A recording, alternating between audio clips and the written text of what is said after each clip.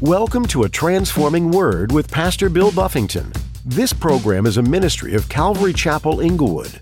Today on A Transforming Word.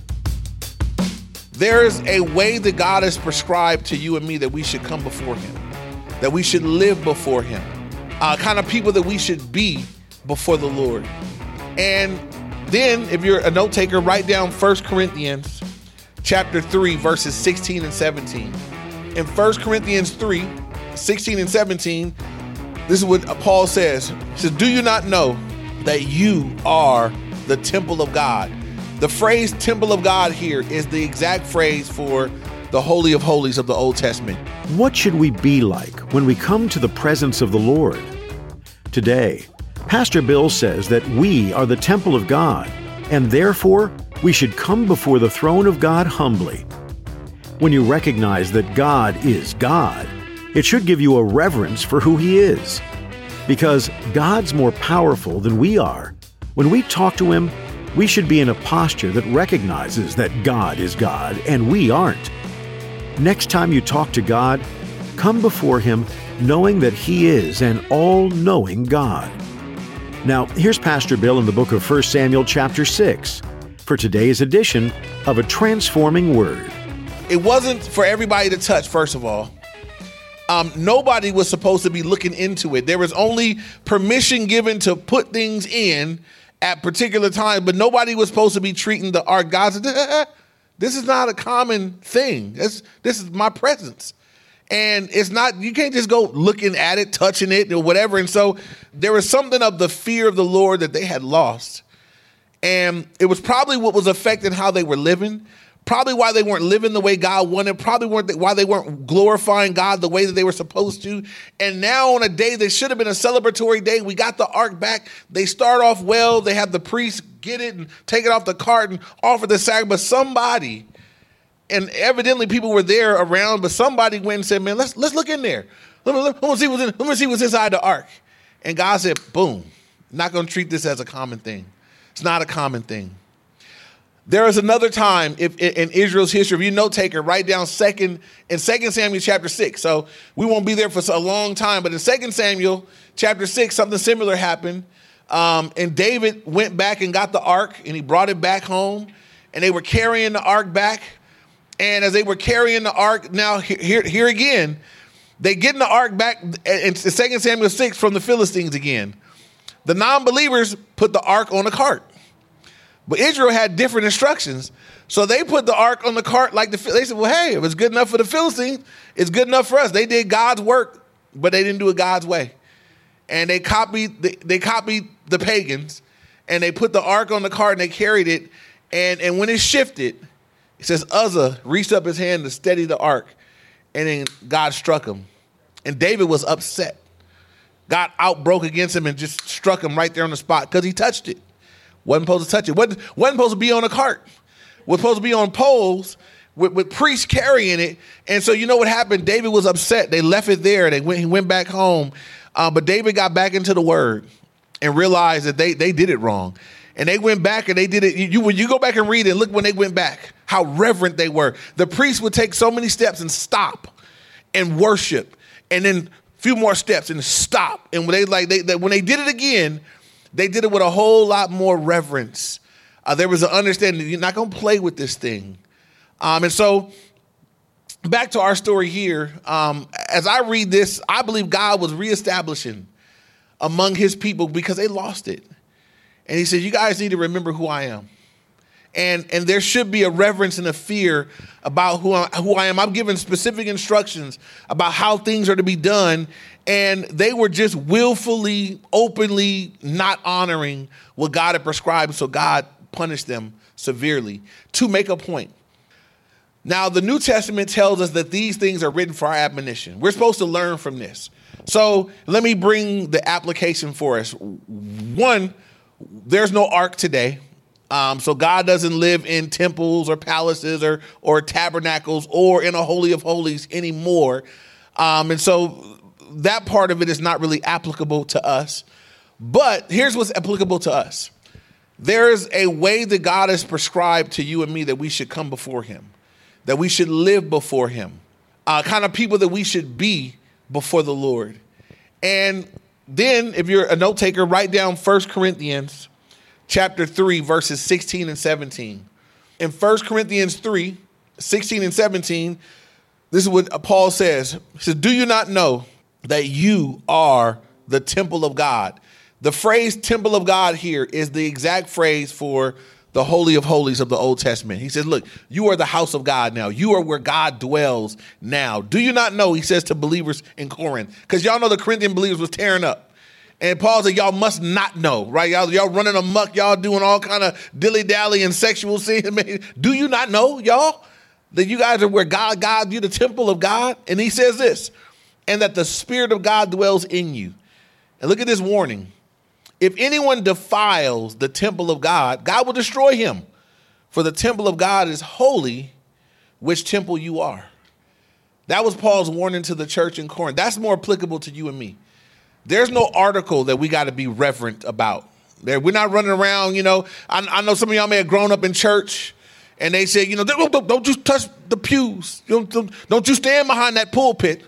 Some people act like God is going to strike. Man, it's a wood, it's a wood podium, sir, ma'am. It ain't nothing that powerful. You know what we need to be fearing is the Lord, not the places, not the things. There are people that are, be real reverent about the Bible, the book of the Bible, the actual book. And I'm not saying to be out here mistreating your Bibles, but I've met people that say, no, don't write in there. No, don't. You can't write. Man, I'm going to highlight it, write it, circle it, scribble it. I'm going to make a tool out of my Bible, right? But we can have all this reverence for things. And God has said, no, reverence me. Forget about them things. Forget about, not necessarily we would reverence the book. God said, reverence me. I'm the God of the book. Those are my words. Do what they say. Live according to them. So let me come back to what we talked about in 1 Corinthians, because God dealt severely with them for mismanaging the ark, which represented his presence, looking into it when they shouldn't have, doing what they were not supposed to do with the ark. And again, the big deal was that it was disobedience. And in God's eyes, they were defiled. They were treating something holy as common. And God broke out against them. Now God says to you and me, you are the temple of the living God. You are the house of God. I put inside you my spirit. The spirit of the living God means God literally lives in you. And everywhere you go, y'all know that everywhere you go, God goes? Paul, in talking to the Corinthians, said, look, don't join yourself to a harlot, because if you do, you actually bringing God in there. Y'all know God don't say, I used to go in there, I'll be out here till you get done. God, you bringing God into those scenarios and situations. And so as believers, I got to be mindful of that. God lives in me. The Spirit of God, that should impact where I go. Don't you guys think? It should impact where we go. It should impact what you watch. It should impact how you treat people, what you do about things. It should impact you when nobody else is around. I know what I am. I know God is with me. And it shouldn't, it could be two ways you could look at it. The fact that God is always present, it could be a comforting reality, or it could be something that causes you to be afraid. And I think that depends on how you live. And if you ain't living right, that should be a scary thought. That I'm finna go up in here and I know God is, oh man, he gonna get you. Right? God is patient, long suffering. He's gentle. Anybody here been disciplined by the Lord? Just raise your hand up. I just want to know I'm not alone. And okay, when he finally does spank, don't he spank? Yeah, he'll make it count. So I understand that. There's some things that I'm just not going to do because I'm like, I know he'll get me. I know I can't do that. I know I can't. I know better. And there's some things that are different. Now, here's what's interesting to me. Who was God more harsh with, the Philistines or the Israelites? Why? Because they knew better. That's right. God said, he spanked the Philistines. He gave them tumors and rats and plagued them and jacked them up for 7 months. But 50,070 died. God definitely dealt more harshly with, because they do know better. And you need to remember that. Because you might be watching your non-believing friends and folks, and they look like they're having a good time doing the stuff. And God said, but you're not that no more. You're not going to get away with what they're getting away with. Anybody that's a believer that tries to go back, you're going to find out when you go that God is like, no. You're not getting away with that. I'm going to deal with you for that.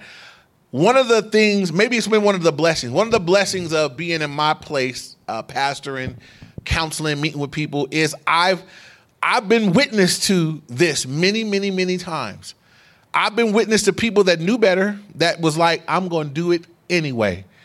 And I've been witness to what God did, how God responded. I've been there to see the other side of it. And you know what it happens to me? I don't look at them like that's what I look at them and I'm like, ooh, God, I fear God. My dad told me this. My dad said when I was little, I have an older brother that's 10 years older than me. And he ran away to do something with his friends one day. And he came back and we shared a bedroom. So my dad caught him, brought him into the room and spanked him, but I was in the room. So I may have been 5 or 6 or whatever. He'd have been 16, 15. But to me, he was a giant, 6 foot, whatever. And I'm a little bitty kid. And my dad came in there and got with his program. And I remember I watched that whip. And my dad said, Ben, you came to my room and said, Dad, what he did, I'm never going to do that. So I just want you to tell me what he did, because I'm never going to do that, Dad. I'm going to be, it's like, I said, whatever he did, I said, man, whatever that was, I ain't never going to do that, you know. It did something to me as a young fella, you know. We want to revere the Lord. And here's the thing. I don't know that God wants us to be in a place of like we're not in a terror of the Lord, because he loves us. There's this beautiful balance where I know he loves me. I know he's for me, but I also know that he will discipline me because he loves me and he's for me. Therefore, I revere him and I love him.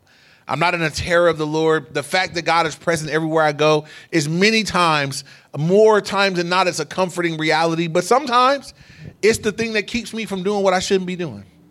Sometimes my awareness that God is with me and watching everything I do, that's what's going to keep me from when my flesh is like, man, I should. And God's like, but you know I'm here, right? You know you're not free to just do that anymore, right? And many times that's the thing that keeps me. It's kept my mouth shut at times. It's kept me from many things that, as I look back, I'm never regretful of what God's presence kept me from. I never look back and say, I wish I had did that anyway. Some of you guys, maybe if you were with us for a long time, before we moved back to Inglewood, we had a house in Downey. And my next door neighbors had sons that would party on a regular basis. I think the parents would leave, and it seemed like every couple of weekends, these kids would party.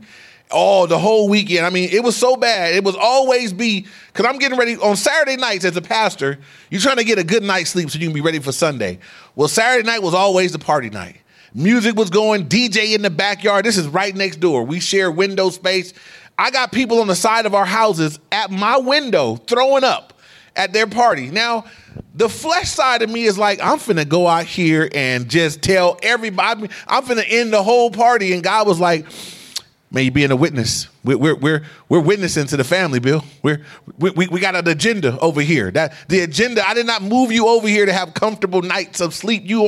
So I couldn't waste my witness running over there saying, shut up, everybody, kick them out, smack them, beat them. It was like I just had to eat it and go to bed. And then Lord help me to sleep through all the throw up. And they would always be sorry. They come back, hey, I'm sorry, but I know. Hey, I'm sorry, man. I'm sorry. And we, God finally moved us, and now we got neighbors that are respectable neighbors, just quiet, just go to bed early, and so it's nice now, But I don't regret. I'm not here today saying I wish I had went over there and acted a fool. I don't regret that, but only God kept me from that. Everything in Bill was like, I need to go do. They need to hear from me. And God was like, no, they don't. You need to lay down somewhere and say a prayer, So you'll never regret, you guys. You never regret what you don't do, because the Holy Spirit is there holding you in check.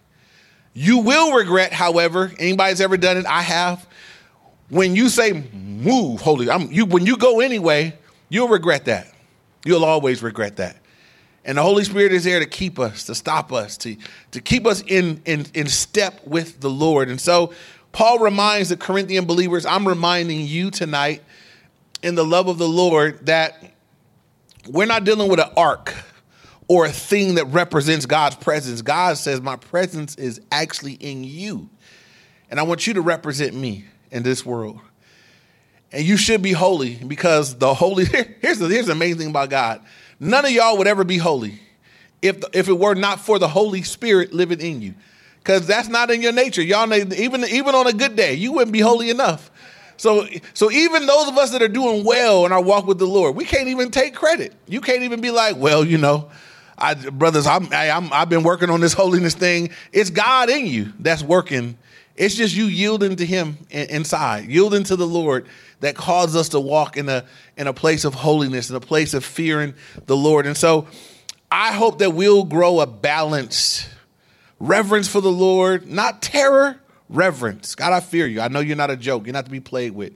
Your word is to be honored and obeyed, but also it's a love relationship. And it should be a beautiful balance of both. I think my dad, my dad's not a Christian, but as I reflect on my childhood when my dad was in the home, I have to say that my dad had the beautiful balance of loving me, but when he disciplined me, it was fire. It was like, so my dad was not flying off the handle. He didn't have a hot temper. He didn't discipline you for any and everything. Whenever my dad spanked me, I had definitely earned it. I'd never got a spanking from my dad where I shouldn't have got.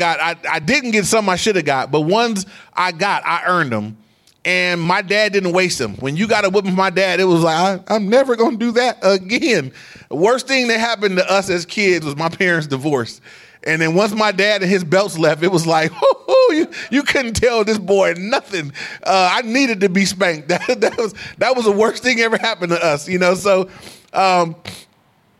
but it was a beautiful balance. I knew I was loved. I knew I was covered. And I knew when I got spanked, I deserved it, and it was for my good, And that's where the Lord is. It's just a beautiful balance of loving us, having our best interest in mind. But if we get out of line, he says he disciplines or chastens those that he loves. Amen. And so as we look at how he dealt with the Philistines, it seemed like a lot until we look at how he dealt with his kids. It seemed like a lot more, because they should have known better. They had an opportunity to have intimate relationship with the Lord.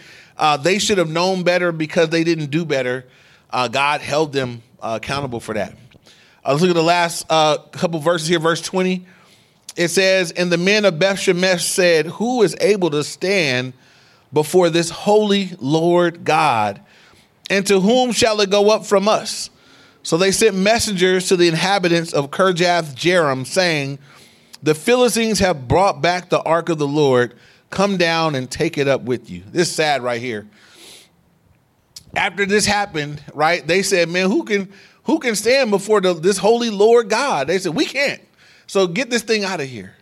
Just take it. They called the men of Beth Shemesh, said, we can't do it.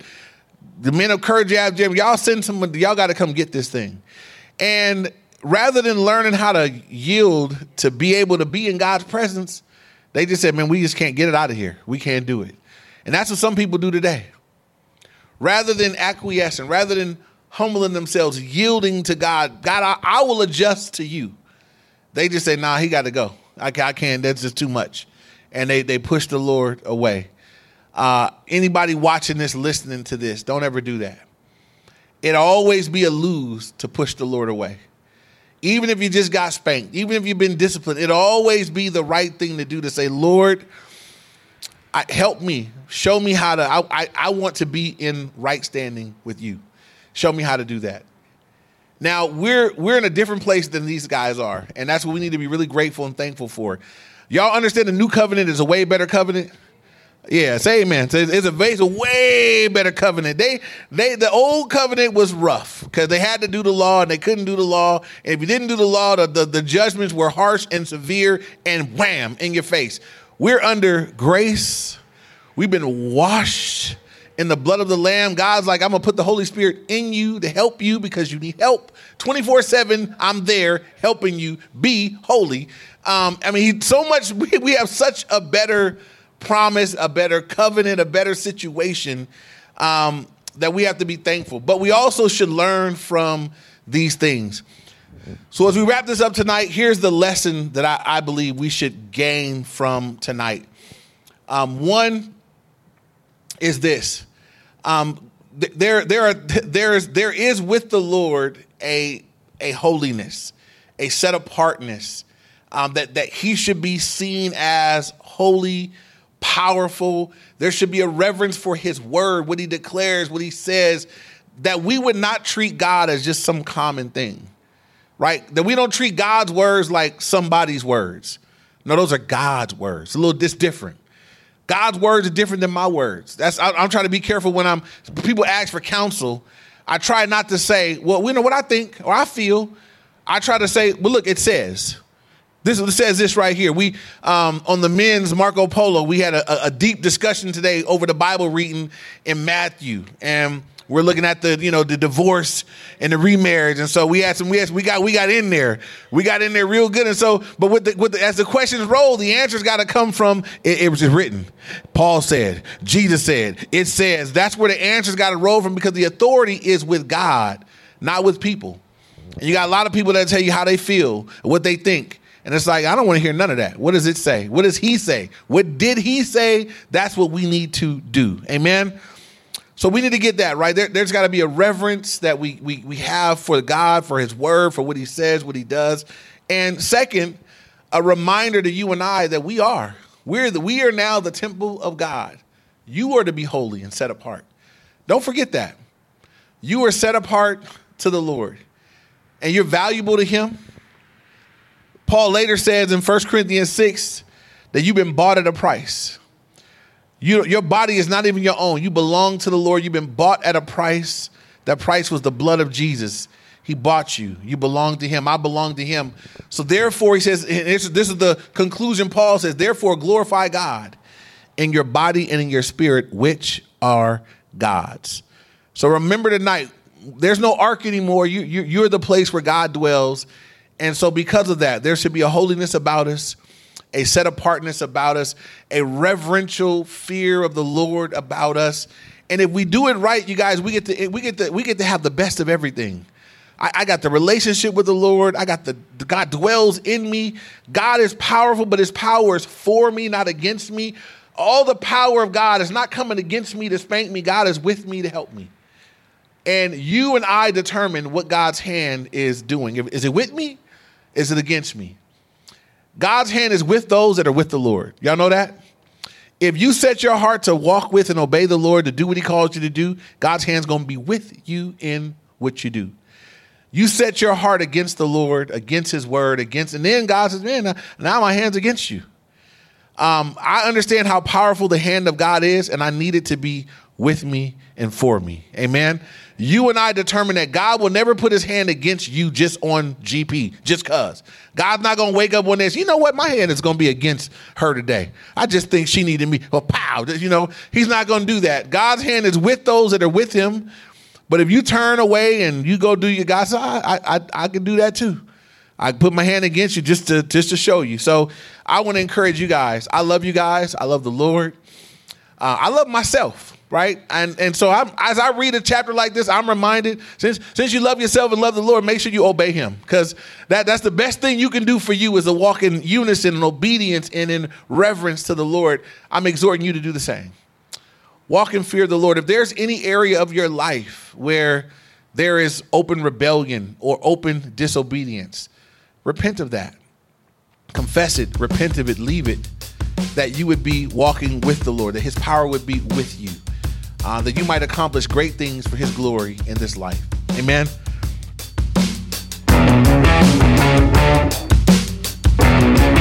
You've just heard a transforming word brought to you by Pastor Bill Buffington.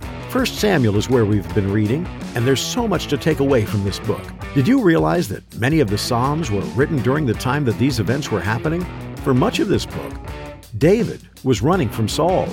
Wouldn't it be strange to be an arch enemy of your best friend's dad? Even though you didn't do anything deserving of death, you feel like a fugitive. And somehow, you found yourself in this situation where you're running for your life. This was much of David's existence in the book of 1 Samuel. He was doing great things, but King Saul was jealous of him and felt threatened by him. So he wanted to remove David completely from the upcoming kingship of Israel. Do you feel like you're on the run? undeserving of the circumstances you're in? Or are you on the other side, feeling jealous and insecure about another person, looking for their downfall? In either case, these two men needed God's help. One chose to rely on God, and the other turned away.